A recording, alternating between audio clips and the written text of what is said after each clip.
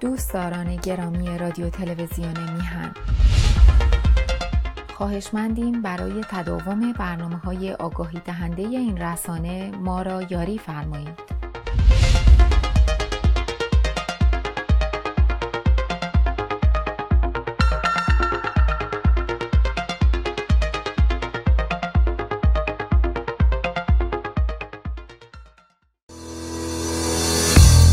فرکانس جدید رادیو تلویزیون میهن.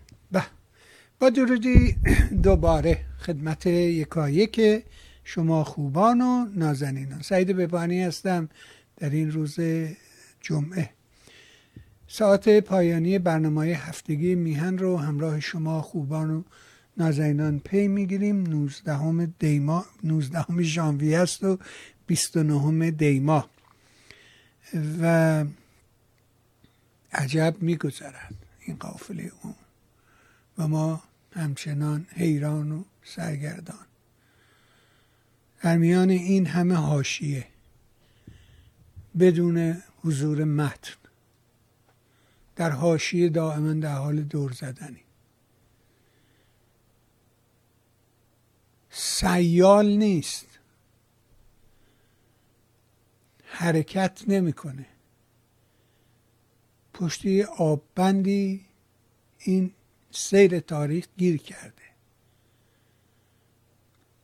و دائما به خاطر فشاری که از پشت است، یعنی نظم جهان، روند تاریخ، اینو میخواد هل بده ولی پشتی سدی گیر کرده، بنابراین این رو به صورت دورانی درش میاره و دائما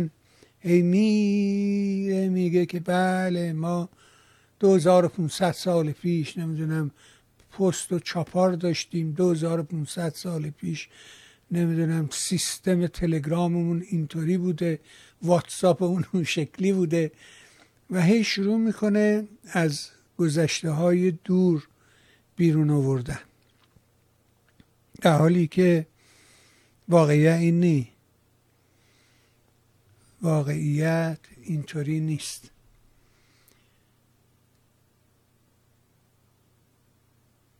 یا اینکه در سیر جهان اسلام گیر کرده که اسلام نمیدونم یه نیروی بوده که اومده تحول ایجاد کرده، یک عصر طلایی داره که تمام اختراعات و اکتشافات و اینها در پهنه جهان اسلام صورت می گرفته، علم و دانش در پهنه جهان اسلام بوده. یا همینطوری هی میایم هی با خودمون هی ور میریم، هی هیچ نگاهی به سمت این ور نمی کنیم. گفتم این پشت یه سدبندی یه آببندی گیر کردیم. الان بهترین روزاست که میشه مثلا راجع به 57 حرف زد، راجع به این که چه پدیده ای بود، چرا این اتفاق افتاد، چطوری شد که جامعه به این سمت رفت و این که بشینیم و هی بگیم که بله یه اول بگم که خیلی ها این روزا تبری میجوین، میگن ما که نبودیم و راست میگن. حتی اونی که در تهران و اصفهان و قم و تبریز و مشهد تو خیابون بود، ذهنیتش چیز دیگه ای بود. چرا به این فکر نمی کنی؟ اصلا خیال کرد که یه بالا این میره یکی دیگه میره، چه فرقی میکنه؟ ما که کارمون داریم میکنیم، دیسکوها برقرار، کافه ها سر جاشون هستن، آبجومون هست، نمیدونم تلویزیونمون هست، سینمامون هست، حالا نه و شاب فرق.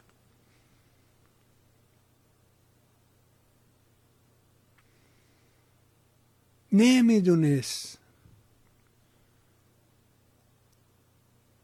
براش یه جور مگه میشه شما بری تو خیابون اعتراض کنی به دستگاه حاکم، بعد دستگاه حاکم نه تنها حقوق شما رو بده، اضافه کاری هم بهت بده، پاداش و نمیدونم حق و زحمه و همه هم بهت پرداخت کنه.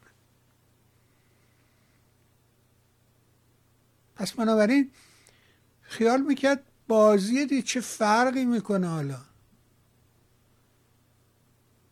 کی اون بالا باشه. نمیتونست حذف کنه. چرا؟ تو اون مسیری بود که داشت میرفت متحول بشود، هر روز چیز نو میدید. میدید فیلمسازهای بزرگ جهان میان در ایران، نمیدونم آرتیستای بزرگ جهان میان در ایران مشارکت میکنن تو با فیلم ایرانی.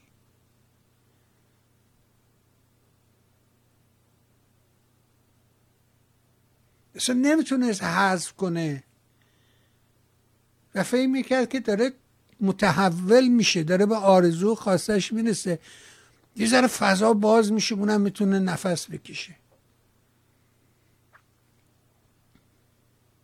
امروز نشستن و از دیروز گفتن کار آسونیه. خب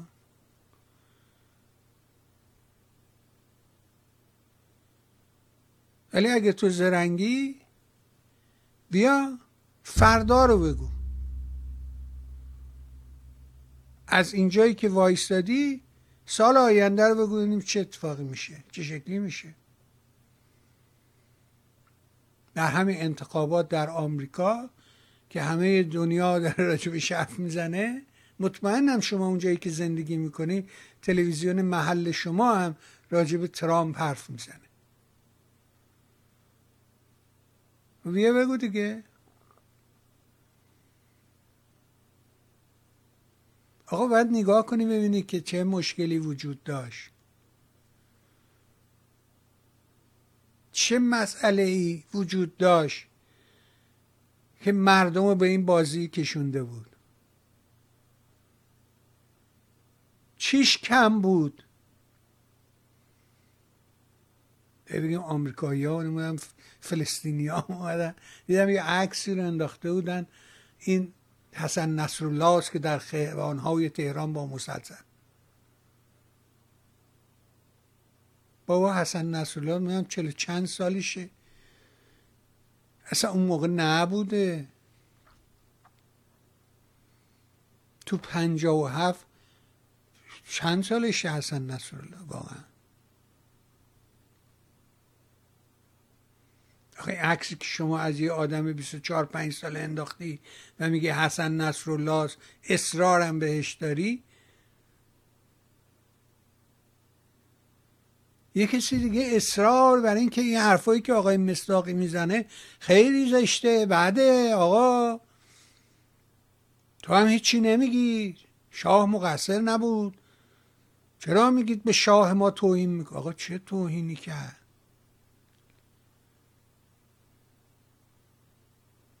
چرا گوشتو باز نمی کنی که بشنوی؟ چرا چشمتو باز نمی کنی تا ببینی؟ نشستن اینجا و از دیروزی که اصلا هیچی ازش نمیدونی،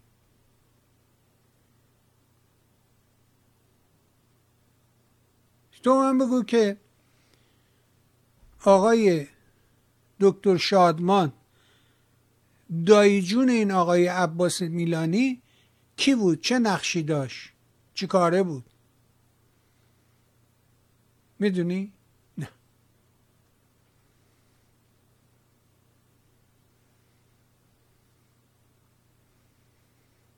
دکتر شریفی وزیر کدام دستگاه بود؟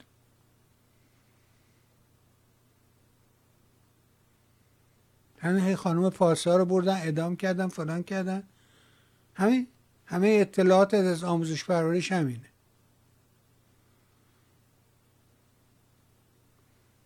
راجع به شخصیتی مثل درخشش چی نمیدونی، بعد ادعا میکنی که بلدی و شما بی خودی میگین و شما نمیدونم 57 هستید و واقعا سر کار گذاشتی خودتو، نه؟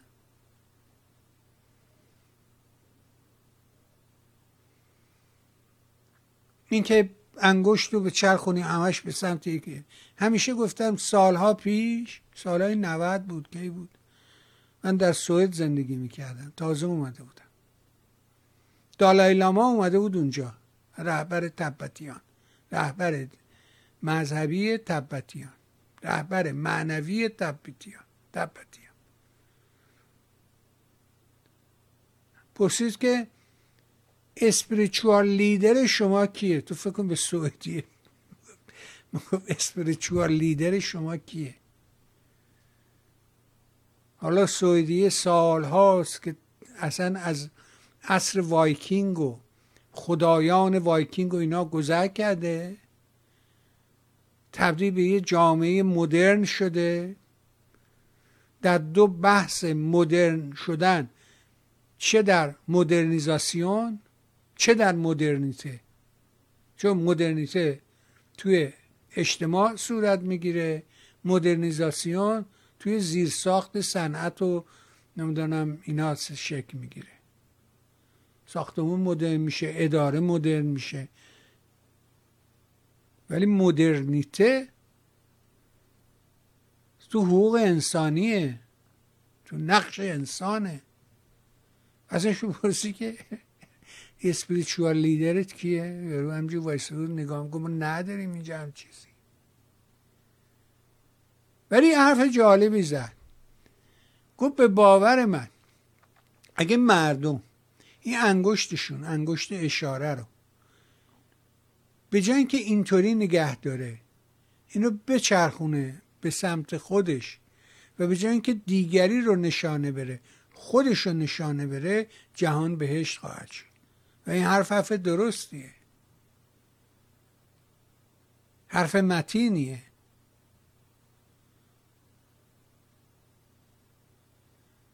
سر کار گذاشتنت. همون موقع 50 میپرسیدم که تو خیلی بلدی؟ بگو پدر دو طفلان مسلم کی بوده؟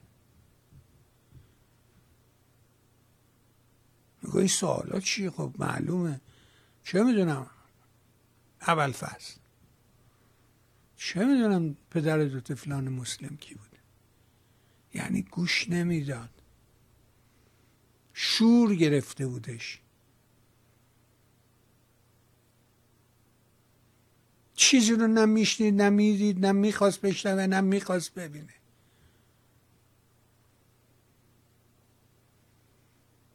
برای یه نادام میگو فقر خیال میکرد داره بازی میکنه، تفریحه.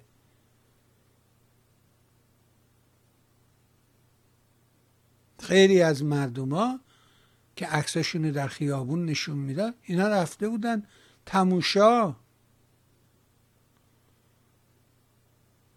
حاشیه خیابون کنار اینا راه میرفتن. براش بازی بود، براش تفریح بود، شوخی بود.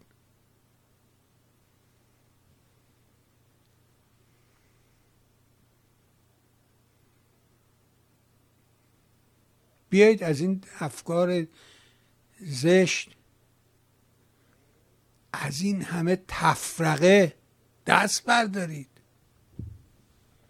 فکری بکنید برای میهنت، برای وطنت، برای مردمت.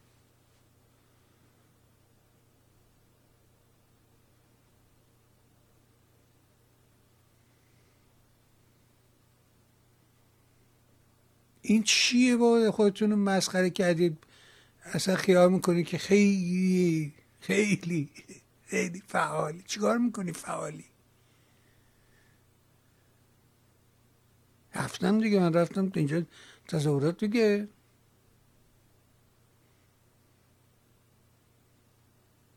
خب بعد چی؟ تموم شد؟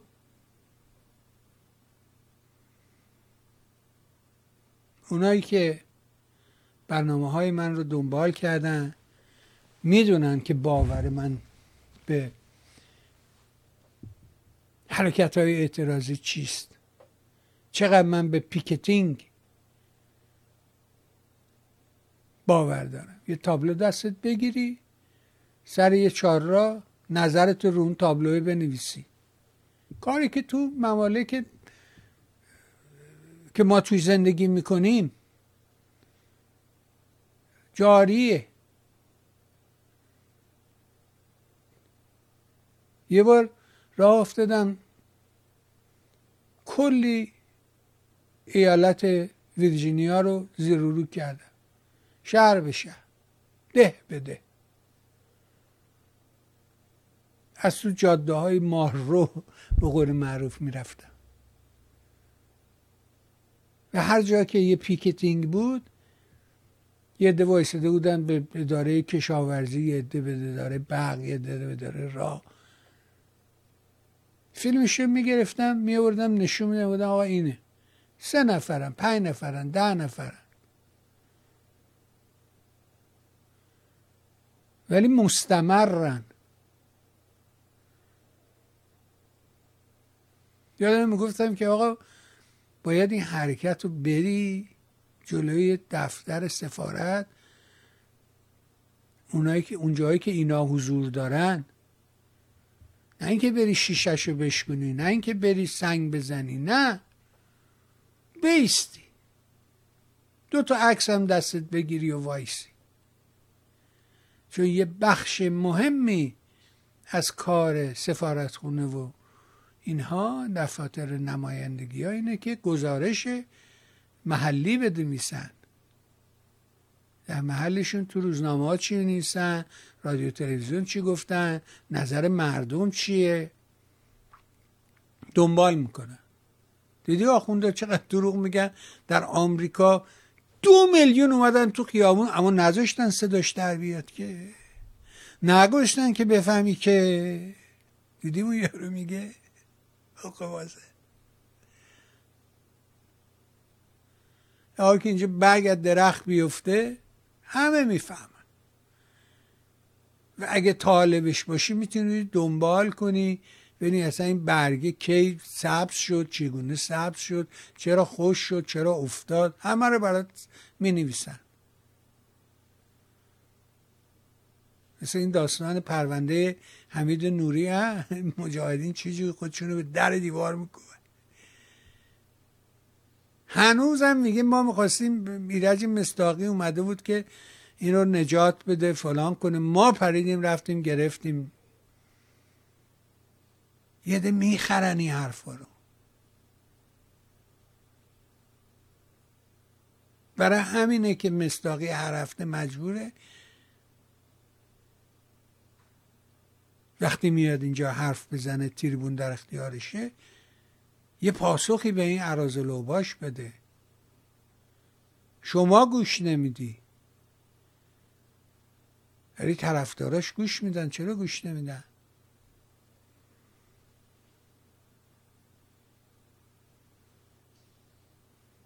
اینه که به نظر من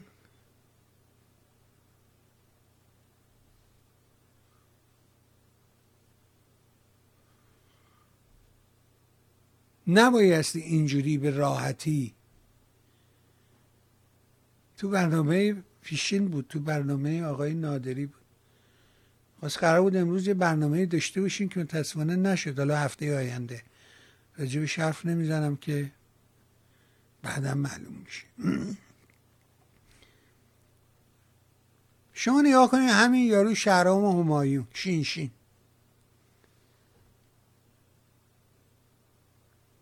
شالاتانیزم رو درش میبینی. آیا این واقعا مردمن؟ پس اون مردم چرا اینجا نیستن؟ اونا کجا؟ اون کدوم مردمن؟ اینایی که اسمشون این زیره کدوم مردمن؟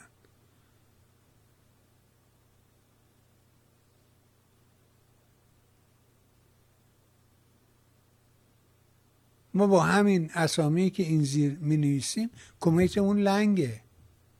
و همه اسمان واقعیه. طرف $2 میده، من اسمشو مینویسم. گاهی اوقات فکر میکنم چرا این $2 میده؟ آیا واقعا $2 میده که ببینه من اسمشو مینویسم؟ یا چرا واقعا خودش میدونه که مثلا $2 که به دست من برسه میشه $1 رو نمیدونم 40 سنت.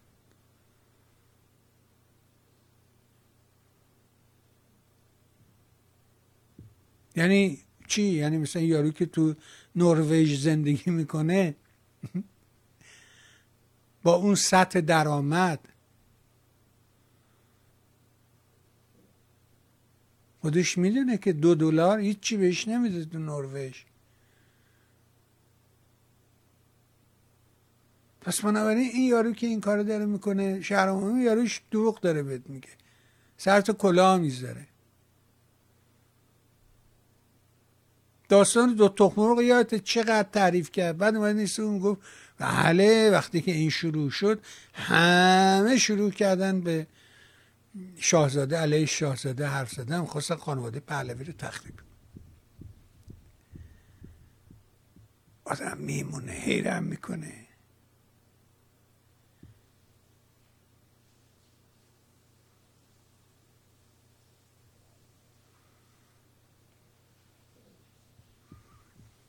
میپرسم از شما، ببین این آقای فلاحت پیشه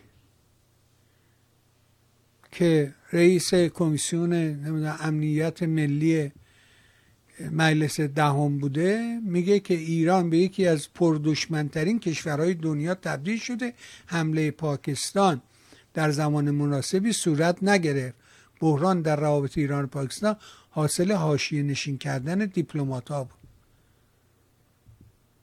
خب من میپرسم که آقا چطوری ممکنه کشوری که شما اونقدر باهاش رابطه نزدیک دارید که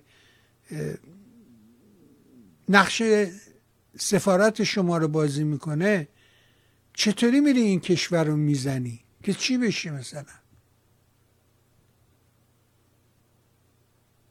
هیاهوه، فیل هوا کردنه برای هیچه، درماندگی. این نگاه میکردم میدم اخبار تلویزیون جمهوری اسلامی داره راجع به غزه حرف میزنه، فیلمایی رو که نشون میده یا از BBC یا از ایران اینترنشناله. شما فکر بکنید یک کشوری یه تلویزیونی رو که خصوصی نیست، دولت پشتشه، فرامین دولت رو اجرا میکنه، بودجه دولت رو در اختیار داره،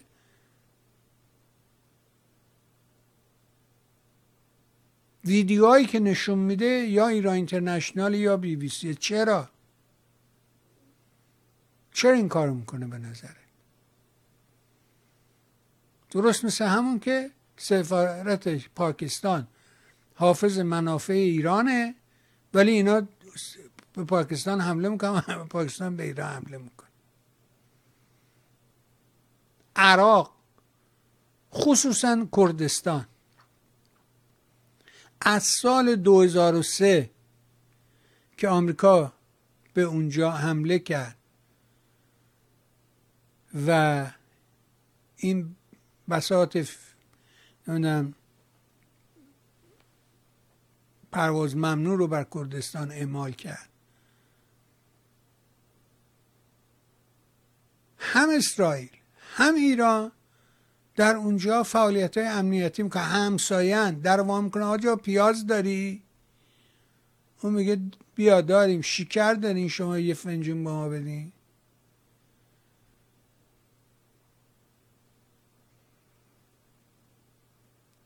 چرا؟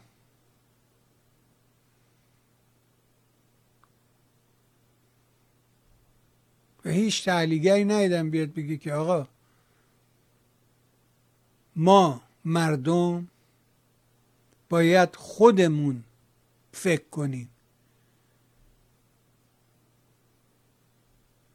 همه نشستن به این میگن که چرا آمریکا پس عکس العمل نشون، چرا با اینا مماشات میکنه؟ برای اینکه هیچی وجود نداره. خب همون 57 رو که داره میگه اصلا روندشو دنبال نمیکنه.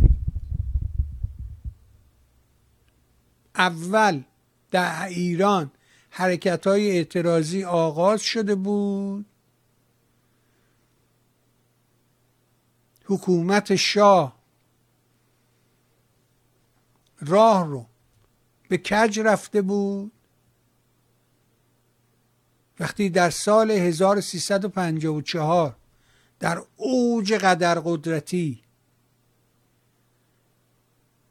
همین آقای پرویز ثابتی تو این نواراش میگه که ما همه رو زدیم نابود کردیم دیگه، در کنفرانس اقتصادی رامسر رفته بودن بزرگترین کارشناسان اساتید اقتصاد جهان رو جمع کرده بودن، آورده بودن تا طرحهای داهیانه اعلیحضرت شاهنشاه آریامر رو مورد نقد و بررسی قرار بدن. چقدر تبلیغات کردن راجع به این دانشمندان و بزرگان و اینها. وقتی این بیچاره ها نظراتشون آوردن گفتن که آقا نه این طرح غلطه، درست نیست، بلند پروازانه است، به ضرر در دراز مدت به ضرر مملکت و فلان اینا، پاسخ اعلیحضرت همایونی که خودش مبدع و مبتکر این نوع کنفرانس ها بود و دعوت کرده بود از این دانشمندان که بیان نظرشون، گفت نه آقا اینا احمقن، نمیفهمن.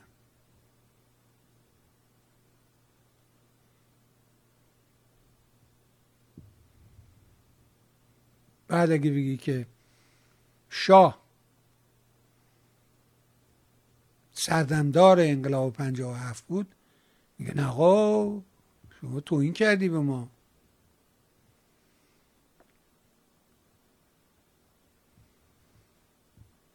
طرف نوشته بود که نه آقا پدر ما تو خیابون کجا زندگی میکردیم، یه جایی عارف نمیدونم اونجاها رو گفته بود، سمت دولاب موتوراب و اون طرفا.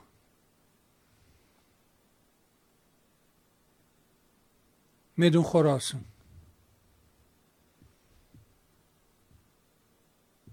و میگفتش که این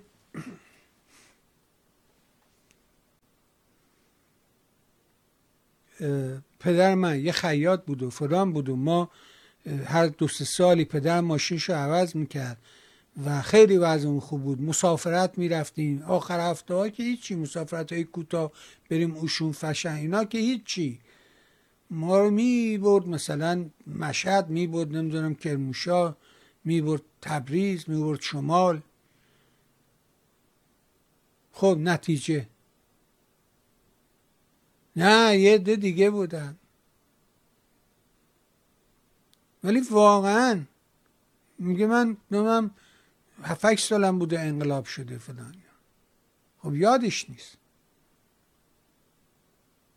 ولی اگه یه بزرگتری باشه ازش بره بپرسه حتما بهش میگن که بله خانواده او هم در این داستان مشارکت داشته. یه قصه ای رو چندین بار 1000 بار تعریف کردم، هیچ چیزی دم دستر از این قصه ندارم که بگم.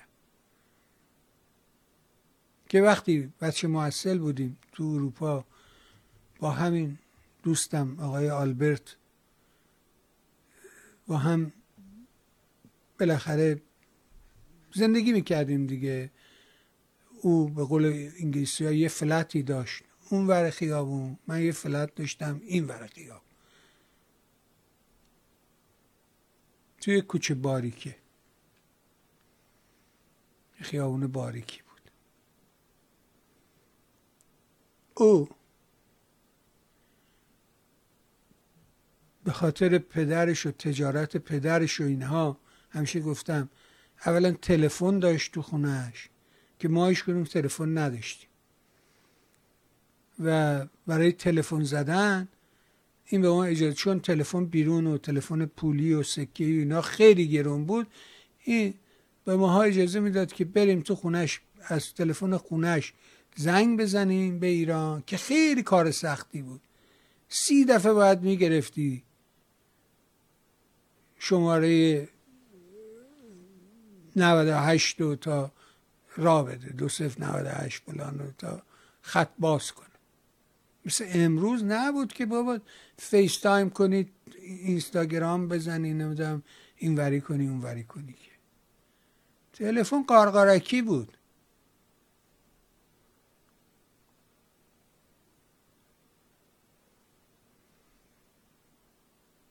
یه رفیق دیگه داشتم، پدرش رئیس بانک ملی بود تو خیابون فرح. نمیدونم الان خیابون فرح اسمش چیه، سهروردی سر پالیزی و اونجاها یه بانک ملی خیلی بزرگ بود. پدر ایشون رئیس اون بانک بود، بانک ملی، جز شعبات بزرگ بانک ملی هم بود. تلویزیون داشت نشون میداد تظاهرات همین روزا و ازهاری بود و نخست وزیر بود. البته زودتر بود، تو پاییز بود. و مردم هم فریاد میزدن ازهاری گوساله، بازم بگو نوار که پا نداره، از این چیزا. این رفیق من آقا بیژن خیلی عصبانی شد و آدم عصبی و تندخویی بود. نمیدونم اگه هست خدا حفظش کنه، اگرم نیست که خدا رحمتش کنه. همیشه این زانوشو میگیره پاشو چی میکرد، میزد زیر بغلش، رو زانوش میشست. این زانوش هم میورد بالا و تکیه میکرد به این زانوش و حالت چنباتمه میگن، چی میگن. و گو آقا داشتیم حکم بازی میکردیم. گو آقا ببین اینا به ژنرال مملکت چی میگن، این مردم دیوونه شدن، این مردم چرا دارن این کارا رو میکنن. گفتم ما میخندیدیم، گفتیم آقا تو عصبانی نشو، آقا حالا داریم ورق بازی میکنیم، بی خودی حکم بازی کن، چیکار داری تلویزیون تماشا میکنی عصبی میشی اینا. میگم نه من قول میدم به شما، پدر مادر من هرگز در این تضاد. گفتم آقا همه هستن، خیال راحت میشه. در همین اثنا من که تلفن نداشتم، ولی ما تو خونه من یه تلفن عمومی بود، همگانی،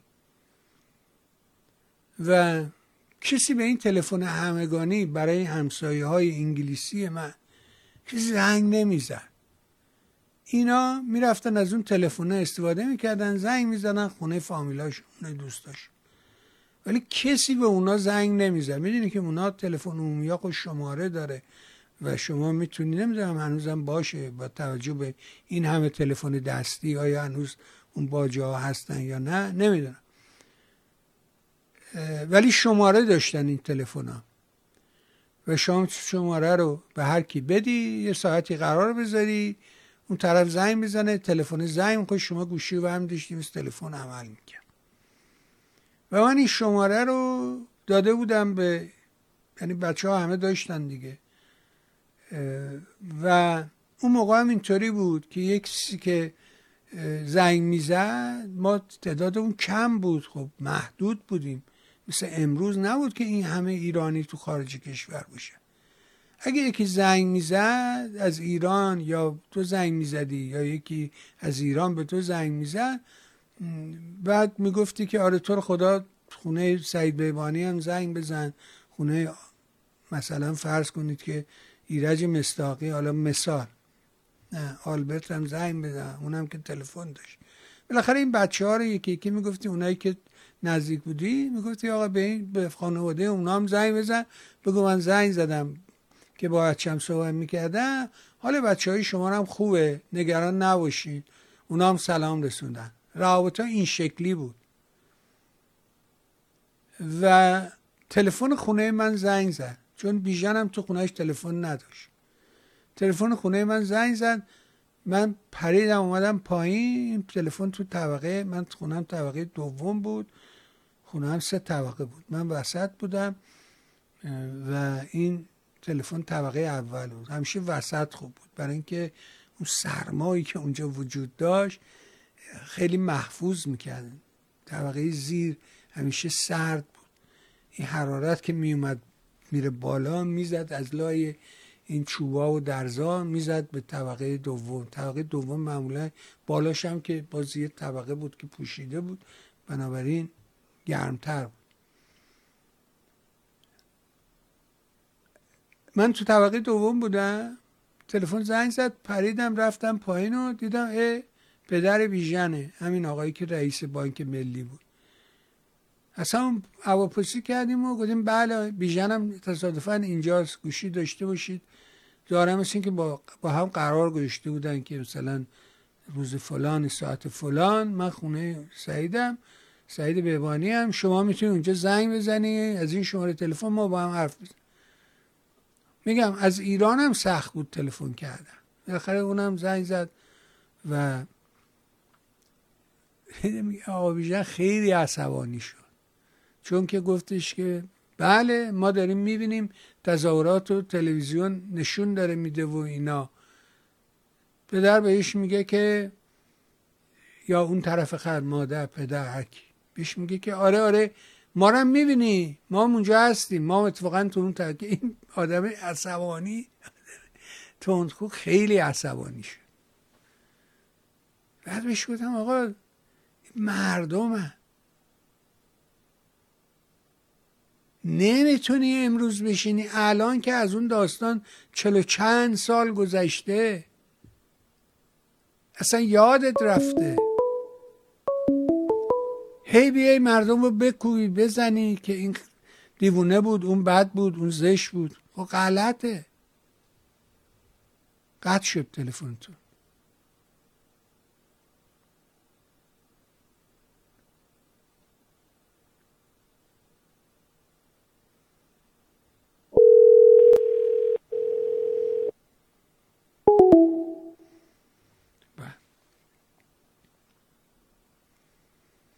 این جز تفرقه، جز گمراهی، همه حرفم اینه. حالا هی بشینید بگید که آقا این برنامه ها چیه که این میذاره.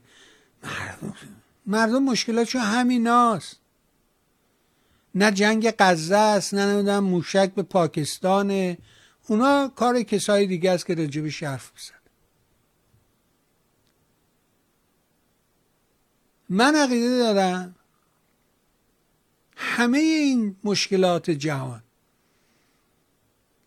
حالا این داستانی که الان به وجود اومده خبرشو فردا میشنوی. اون داستان هست، مولوی داره که همه داشتن میخندیدن و میزدن و میکوبیدن، هی صاحبخونه پرسید چیه و خر برفت و خر برفت و خر برفت. میگه فردا میفهمی. حالا فردا خب این کشتی هایی که میگه از این تو رد نشد، برو آفریقا رو دور بزن 2000 کیلومتر، چقدر راهش دورتر میشه، پولشو کی باید بده؟ مصرف کننده. و فشار همیشه به پایین ترین قشر جامعه وارد میشه. پول داره که برای شهر فرق نمیکنه، یه ذره قر میزنه. چرا؟ چون پولدار خسیسه، ولی لنگ نمیمونه. من و تو این که لنگ میمونیم و من و اونی که زیر طبقه پایین تر از طبقه منه. فردا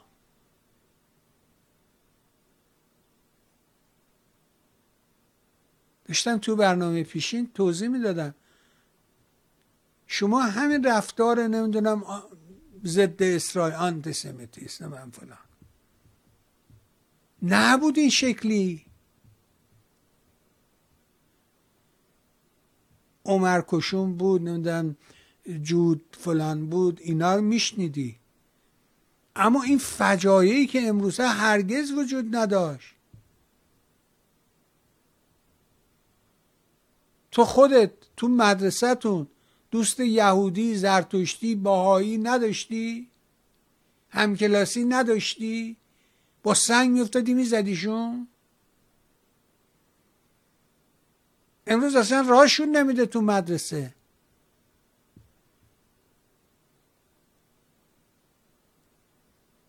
شما دیروز یه پدیده‌ای به نام کودک بی‌شناسنامه داشتی؟ اصلا هم چیزی ما داشتیم؟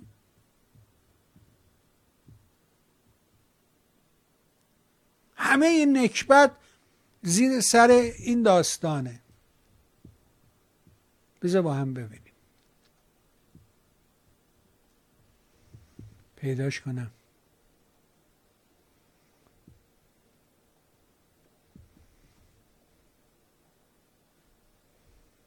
ببینیم. ما اسرائیل را قابل آدم نمیدونیم تا اینکه با او ربطی داشته باشیم. ما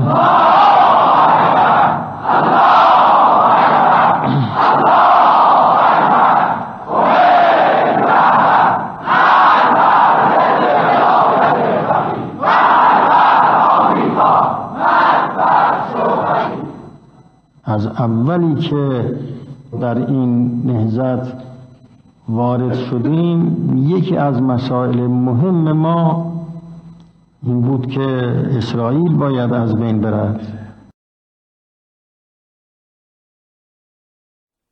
حالا من میپرسم، این مردمی که اون زیر فریاد زدن مرگ بر اسرائیل، مرگ بر این، تو فکر میکنی واقعا داشتن گوش میدادن به حرفای خانی، یا نشسته بود داشت از لای انگشتای پاش کثافت‌ها رو میکشید بیرون؟ اصلا گوش میدادن یارو چی میگه؟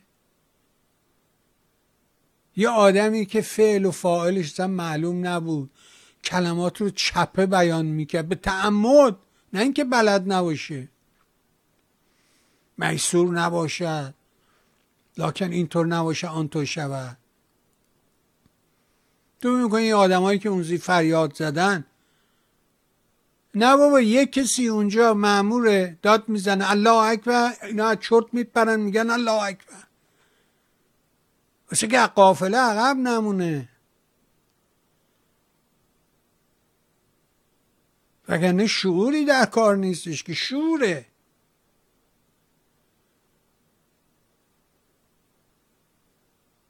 تا زمانی که بیدار نشی، تا زمانی که پیدا نکنی خودتو و دنبال این اراجیف بدوی،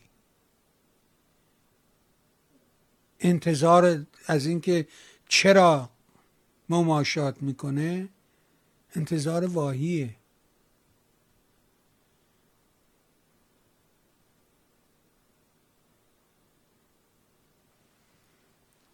دشمنی با رضا پهلوی اصلا معنی نداره که این یارو اصلا هیچ کاره است، چی کاره هستنه. فرض کن همه این حرفایی که تو میزنی درست، بابای این هر جنایت که تو میگی کرده که من قبول ندارم، به این چه ربطی داره؟ بفرمایید. چرا شد؟ جانم.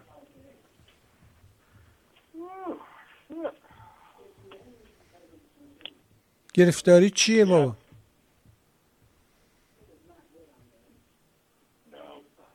هلو؟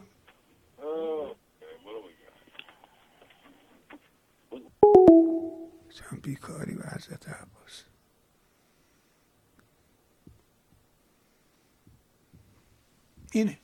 این عکس العمل جامعه است. با این تو میخوای بری به یه دنیای بهتر برسی؟ با چه پشتکاری، با چه زحمتی، با چه کوششی؟ همچی؟ یه بار تو گلو 57 همین بود، هیچ فرقی نکردی. اونی که تغییر کرده پیرامونه، نه تو. تو پشت اون آب بنده گیر کردی، اینجوری فرفره وار توی کارنت، توی اون مسیر استریم نیستی، تو حاشیه‌ای. خیال میکنی که همون داستان مورچه هست، دنیا رو آب، ایران نمیدونم فلان، ایران هیچ چی نیست. پاکستان امروز دستور داره هواپیماش از ایران رد نشن. بفرما. بفرما. خسته نباشی. بفرمایید. آقا شما راست بگین، سردمدار این انقلاب خود شاه بود، چون این به این دانشجوها پول تو جیبی و مدرسه مجانی و غذای مجانی و بعدش هم تظاهرات که مردم میکردن، مثل این رژیم جمهوری اسلامی به جایی که برن عجاب بیکارشون بکنن و زن و بچهشون رو بگیرن و خونهشون رو ازشون بگیرن، بهش حقوق هم میدادن، حقوق اضافه هم میدادن. شما راست میگی، این بابا خیلی چیز بود. یا مثلا مثل شاههای قاجار نبود که مثلا دنبال استعمارگرای انگلیس بودن یه مدال به گردنشون بندازن. یا فقط مشکل این شاه و رضا شاه بوده. میگم خودت کجا بودی تو 57؟ ولی شاه فراموش. من 57 من سرباز بودم تو چه چیکار می‌کردی؟ شما کجا بودی؟ من که همین الان تعریف کردم کجا بودم. من که همین الان یه دقیقه پیش تو گوش نمیدی. مشکل دیگه منم مثل شما معترض بودم. به چی؟ منم مثل شما معترض بودم، ولی حالا کجا خدمت می‌کردی؟ کجا خدمت می‌کردی؟ کجا خدمت می‌کردی؟ مریوان. تو خدمت مریوان سر خدمت؟ نه ندادش ول بودی تو خیابون، خبری نبود که سربازی نبود که. کدوم سربازی تو پادگان؟ میگم شما یه دقیقه اجازه بدید. منم مثل شما تو تظاهرات بودم، حالا فهمیدم اشتباه کردم. به اشتباه هنوز اشتباه میکنی. خب بعدش هم رفتم جبهه. حالا چه دلیلی داری که امروز اشتباه نمیکنی؟ میدونم چه دلیلی داری که امروز اشتباه نمیکنی؟ ممکنه من از اشتباه کنم، ولی تا الان که هرچی نگاه میکنم میبینم که فعلا اشتباه کردم. خب برو پیدا کن ببین برای رفع اشتباه چه باید بکنی. به که بشینی یه عده دیگر رو فوش بدی یعنی رفع اشتباه کردی. فقط با این 2 نفر اشکال داری شما. خیلی من همین چپای ما مرسی گوش نمیدی، حرف خودت رو میزنی. مثل همونا بودن که فریاد میزن الله اکبر. دیدی همین الان بهت گفتم دیگه، الله اکبر الله اکبر. تو فکر می‌کنی یارو گوش میداد به حرف خمینی؟ نه، اصلا نمیفهمید خمینی چی میگه. یکی داد زد الله اکبر، چرتش پرید الله اکبر. چرتت که پاره میشه یه چیزی میگی. چی میگفت علی حاتمی؟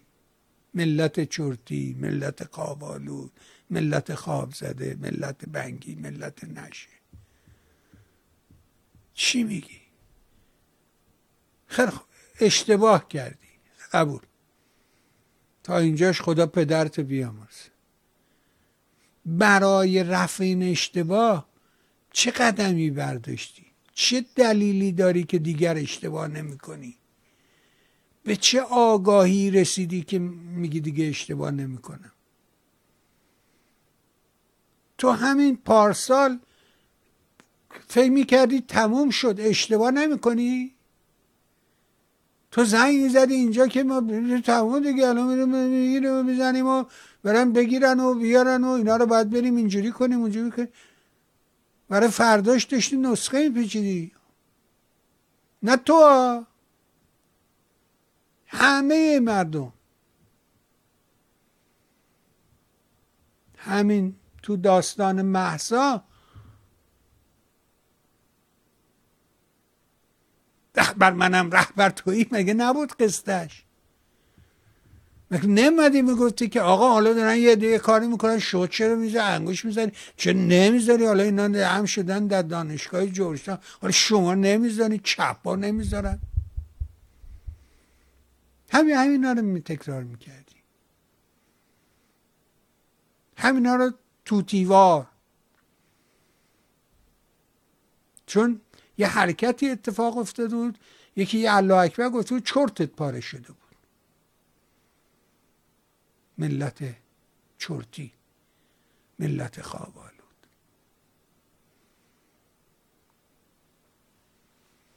چرتت که پاره میشه، صاحب فکر نیستی در اون لحظه که خواب پریدی، نمیدونی کجایی، چیکار میکنی. این حرفای سرکاریه، چپ ها اینا همه حرفای سرکاریه. فکر کن ببین مشکلت کجاست. تو همین 40 سال نگاه کن. مرگ بر بازرگان، مرگ بر لیبرالیسم. چی خوبه؟ حکومت اسلامی. مرگ بر بنی سعد، مرگ بر من فلان. از چی خوبه؟ اس وقع حزب الله.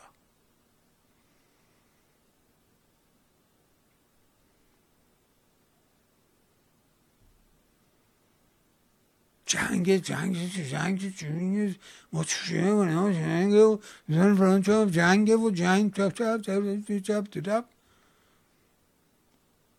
و این سردار سازندگی آزاد کرده، راه هم باز کرده، پاسپورت هم داره میده، همه برمیگردن ایران، خوب میشه دیگه، میرین کمک میکنید، درست میشه.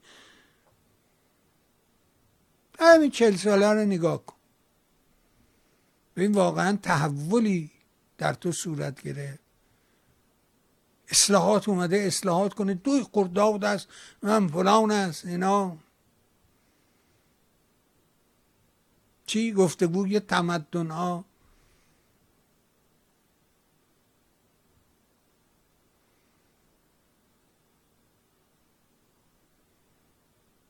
احمدی نژاد پدیده قرن، یه کسی اومده از ته جامعه است، این فرق میکنه، اومده که بشکنه و نجات بده و یا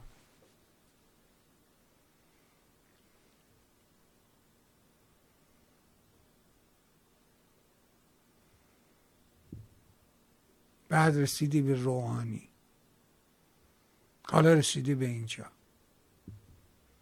واقعا چی فکر میکنی؟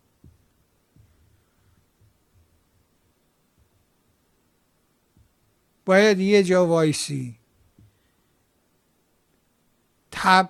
این پتک رو بر یه نقطه با یه ضربه آهن بکوبی تا دیوار بریزد.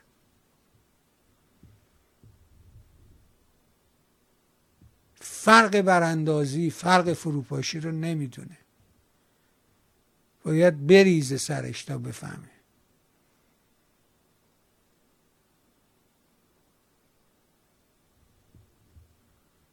هنوز فرق هدف، استراتژی، تاکتیک اینا رو بعد 40 سال هنوزم نفهمید. من اشتباه کردم. خب قبول، شما اشتباه کردی. آیا دیگر اشتباه نخواهی کرد؟ خب نشون میده که اشتباه میکنی. برای اینکه هیجان بر تو همیشه غالب بوده. یارو میگه که رفت از پشت قیمه ها آب بیاره، با تیر زدش هرمله، دستش افتاد با دندان گرفت، زند به مشک و پاره کرد. و اون وری الاتش و تو اون تصویری که به تو القا میکنه تو رو به یاد صحرای آریزونا میندازه، تو رو به یاد ددولی میندازه، تو رو به یاد کویر لوط میندازه. چرا که گوش نمیدی؟ بلند نمیشه پرسی که اگه این الاتشه پس مگه اون ور پشت خیمه ها آب نی؟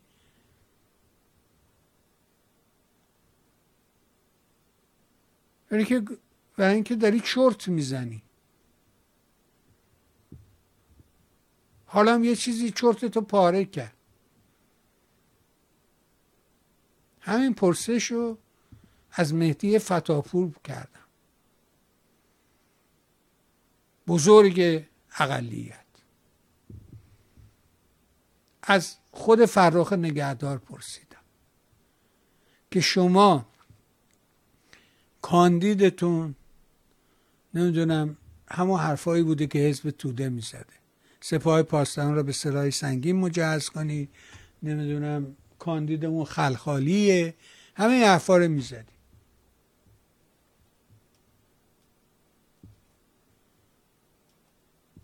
حالا میگی اشتباه.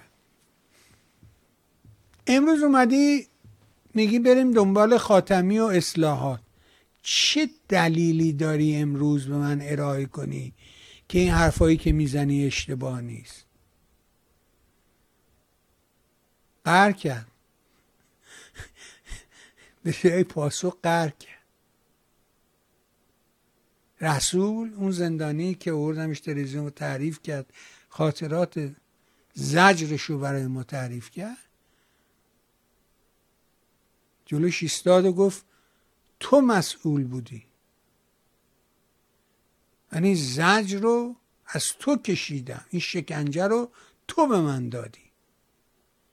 شکلش این بوده یه پاسداری منو شلاق میزنه، واقعش اینه که تو منو شلاق میزدی، تو منو گمراه کردی، تو ما رو به غلط بردی. نگاه کن به همین، میگم همین پارسال، چرا ای برم دور، نگاهت به مهسا، به انقلاب مهسا چگونه بود؟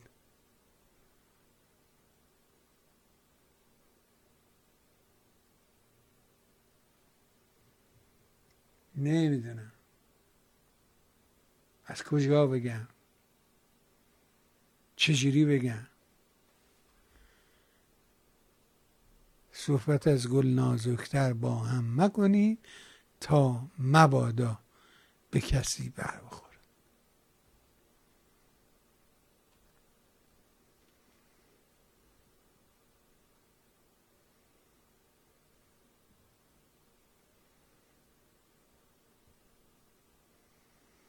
پیکنت حزب توده: قدرت موشکی ایران شایسته تقدیر ملی است.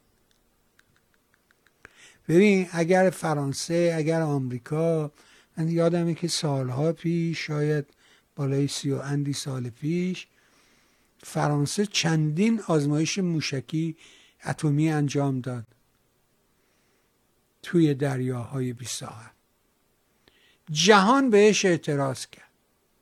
فرانسه گفت نه، ما یه برنامه‌ای داریم، تعداد چند تا آزمایش باید انجام بدیم، تا این آزمایش رو انجام ندیم دست از کار نمیکشیم، پس این بی خودی شلوغ نکن. ولی فرانسه سوشیال ورکرش سر جاش بوده، تامین اجتماعی سر جاش بوده،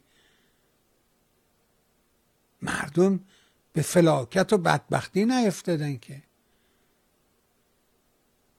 آمریکا بزرگترین نیروی نظامی مگه نیست؟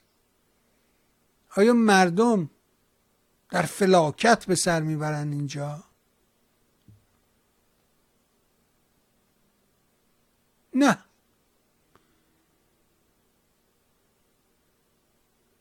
اینجا یه سیستمیه که باید بکاری تا درو کنیم، نکاری چیزی به پس نمیده. زمین خود به خود یه سری علف و علوف درست میشه، ولی اینکه تو بتونی علف و علوف رو ببری بازار رو بفروشی، نه هم چیزی نیست. ولی اونی که کاشته، یعنی کار کرده تو این مملکت، حقوق پرداخت کرده، مالیات داده، سوشال سکیوریتی پرداخت کرده، وقتی که به سنی برسن حقوق بهش پرداخت میکنن. گاهن 2 حقوق میگیری اینجا، یه حقوق بازنشستگی میگیری، یه حقوق عامه است، سوشال سکیوریتی، که به همه میدن نسبت به میزانی که تو کار کردی و نشون دادی و پرداخت کردی.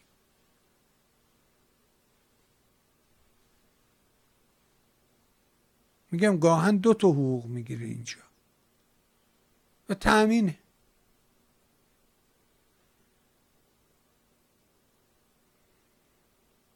بزرگترین زرادخانه جهان است ولی مردمش تأمینه. اینجوری نیست که ما خوشحال باشیم که نمیدونم نیروی اتمی پیدا کردیم، موشک داریم میزنیم 1400 کیلومتر میره. بغل دستی چی؟ اون چی؟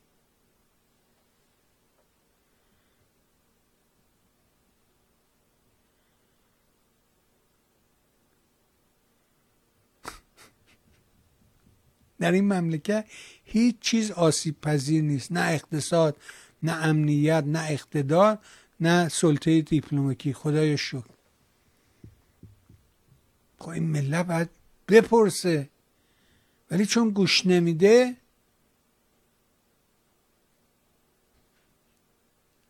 نمیتونه بپرسه. خب سوالی نداره که.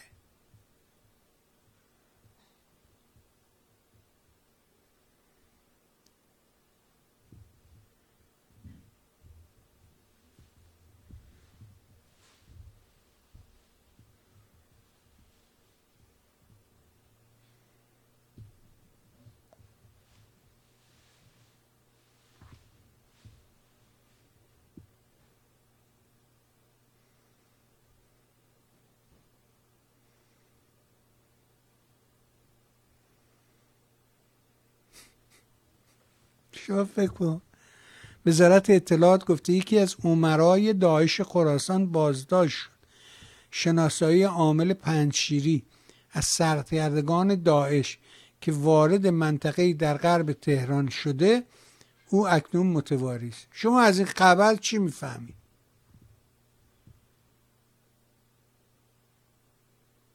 هیچ چیزو گوش نمیدی.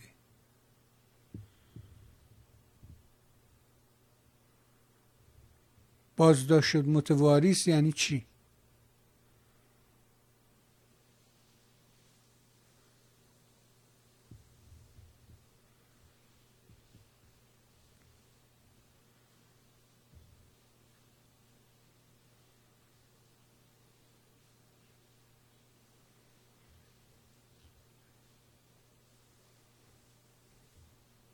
نه این خبری که میگه که پاکستان ورود هواپیماشو به ایران ممنوع کرده، میگه امنیت نداره، ایرانی وجود نداره. پس وقتی هیچ رابطه‌ای با اون نداشته باشی خب مرده است. فقط با مرده است که هیچ رابطه‌ای برقرار نیست. یه اسمی ازش هست.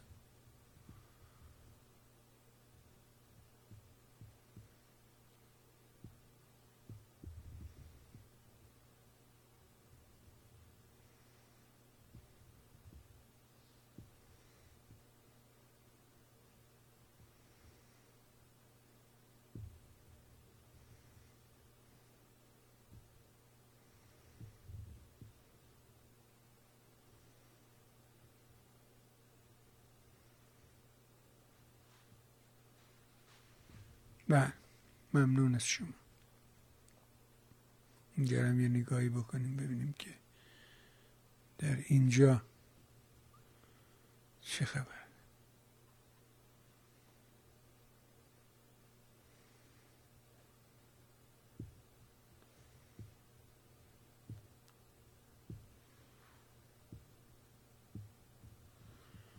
بسیار ممنون. یه خبری هست و اون این که خوب شد اینو دیدم، یادم افتاد که این رو براتون بگم. روی شبکه روکو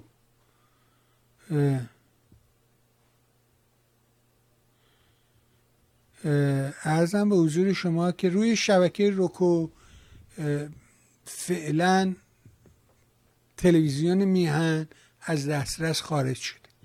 در تقلا هستم، پیرو همون قصه قدیمی که گفتم، اون رفیقی رو که هیچ باور نمی کردم، باور نمی کند دل من مرگ خیش را، نه من مرگ هیچ عزیزی را باور نمی کنم، اصلا فکرشو نمی کردم. یه آدم سالم و صحیح سالم یه مرتبه کرونا بگیره 48 ساعت بعد بگن مرد، اصلا باور نکردنی بود. و او بخشای بزرگی از این کار رو در حقیقت او به عهده داشت و ما به عنوان تلویزیون میهن به عنوان یه تلویزیون پیشتاز بودیم تو این عرصه. ما یه جوری جاده صافکن بودیم، مسیرهای پرپیچ و خمی رو طی کردیم و به عنوان اولین تلویزیون اینترنتی، نه مثل ببین تیوی، تلویزیون اسمش بوده ولی تلویزیون به معنای تلویزیون که شما روی کانال معین، برنامه معین، ساعت معین این رو داشته باشی، هیچ تلویزیونی نبوده تا میهن تیوی. میهن تیوی به عنوان اولین تلویزیونی که روی کانال معین، یعنی شما این کانال میچرخونی، مینویسی mihantv.com، ساعت معین دیگه الان معلومه دیگه، چهارشنبه هاش دیگه قلش.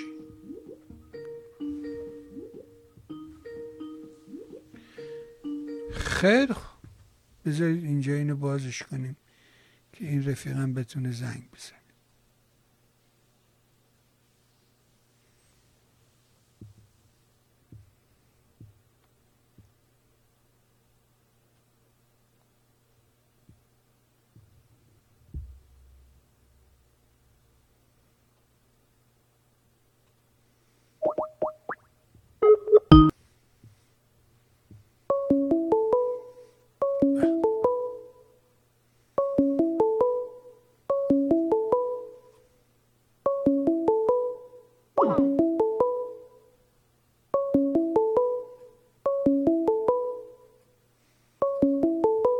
بفرم بهبهانی جانم. سلام علیکم، حال شما؟ مرحمت و حضوریت. بفرم. من الان چیز خبری شنیدم جنگنده های پاکستانی وارد آسمان ایران شدن. نمیدونم چقدر صحت داره ولی خواستم. کجا این خبر رو شنیدی؟ جان؟ کجا این خبر رو شنیدی؟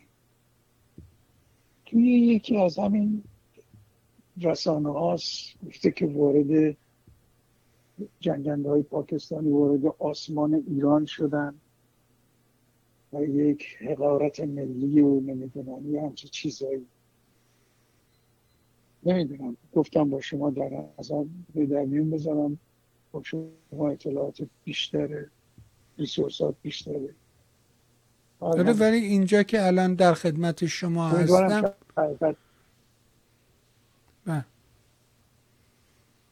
امیدوارم حقیقت نداشته باشه. بله ما آرزو میکنیم که چنین اتفاقی نیفته، ولی نمیدونم. ممنون. امروز در ضمن بفرمایید شما. بفرمایید. نه دیگه عرضی ندارم، بفرم. خواستم بگم این صحبت های آقای رابرت امروز واقعا اصلا نظر منو نسبت به همه چیز عوض کرد. چطوری؟ خیلی دقیق و خیلی محترم.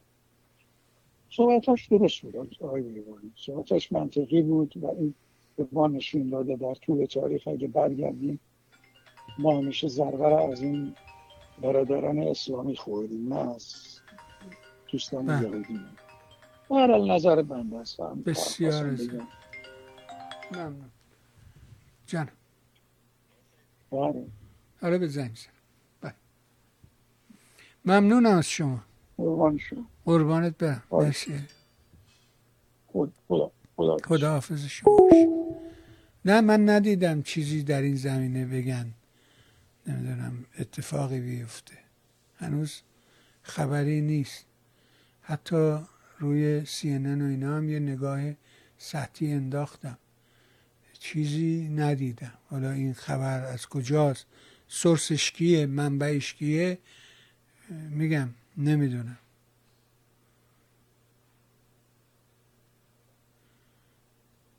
خیلی عجیبه، یعنی چرا اینا دارن این کار رو انجام میدن؟ برای چی؟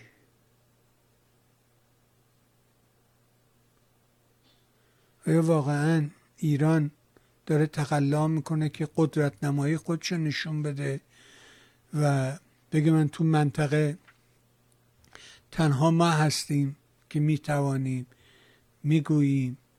نمیدونم.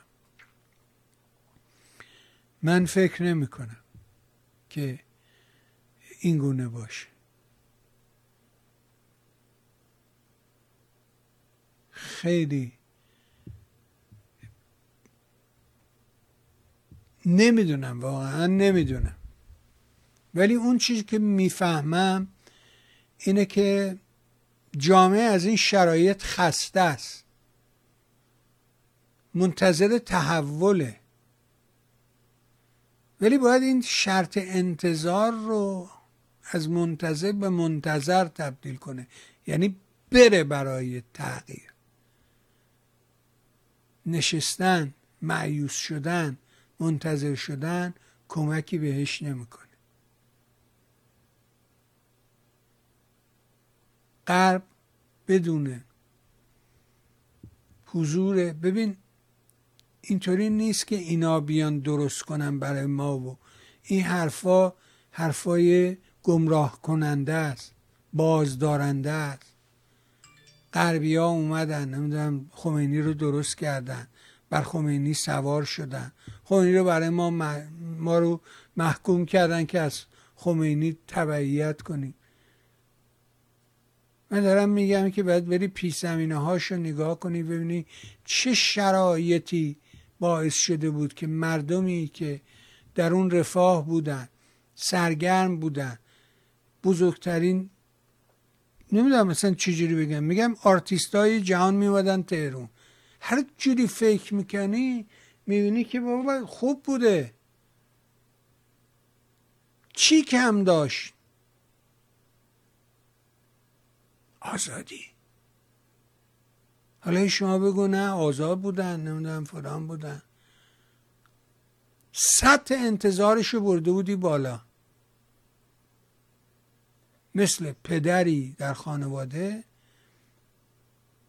که برای بچهش پول تو جیبش بذاره فلان کنه، ولی بچه وقتی که به 17-18 سالگی رسید اینا نیاز داره، حالا دیگه تو نمیتونی نیاز اون رو تأمین کنی، یا اینقدر بهش دادی که اون یه سطح توقعش اینه که تو چرا براش نمیدونم لامبورگینی نمیخری. به هر دلیلی که وجود داشته باشه فرزندان تحت تأثیر محیط خانواده هستن، اونجا شکل میگیرن، قوام پیدا میکنن. اگر مشکلی برای اون هست باید رفت تو خانواده جستجو کرد. اینجا بشینیم بگیم نمیدونم آمریکایی ها آوردن و آمریکایی ها اگه بخوان میشود، اونا بخوان، اینا تفکرات دینیه، به دین فوش میده اما نگاهش دینیه بدونه که خودش متوجه بشه. بارها راجع به این حرف زدن، تقدیر. بله خداوند متعال نشسته اون بالا برای ما می نویسه. یه عده‌ای هستن 300 نفرن یه جای دنیا هستن که هرچه میپرسی اینا کیان چیان اینا هیچ پاسخی بهت نمیده و اونا تقدیر میکنن.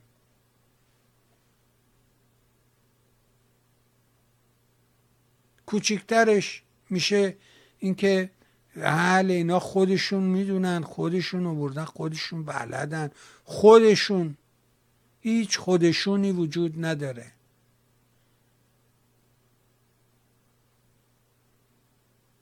هیچ چیزی خارج از من و تو وجود نداره. من و توییم که سرنوشتمون رو رقم میزنیم.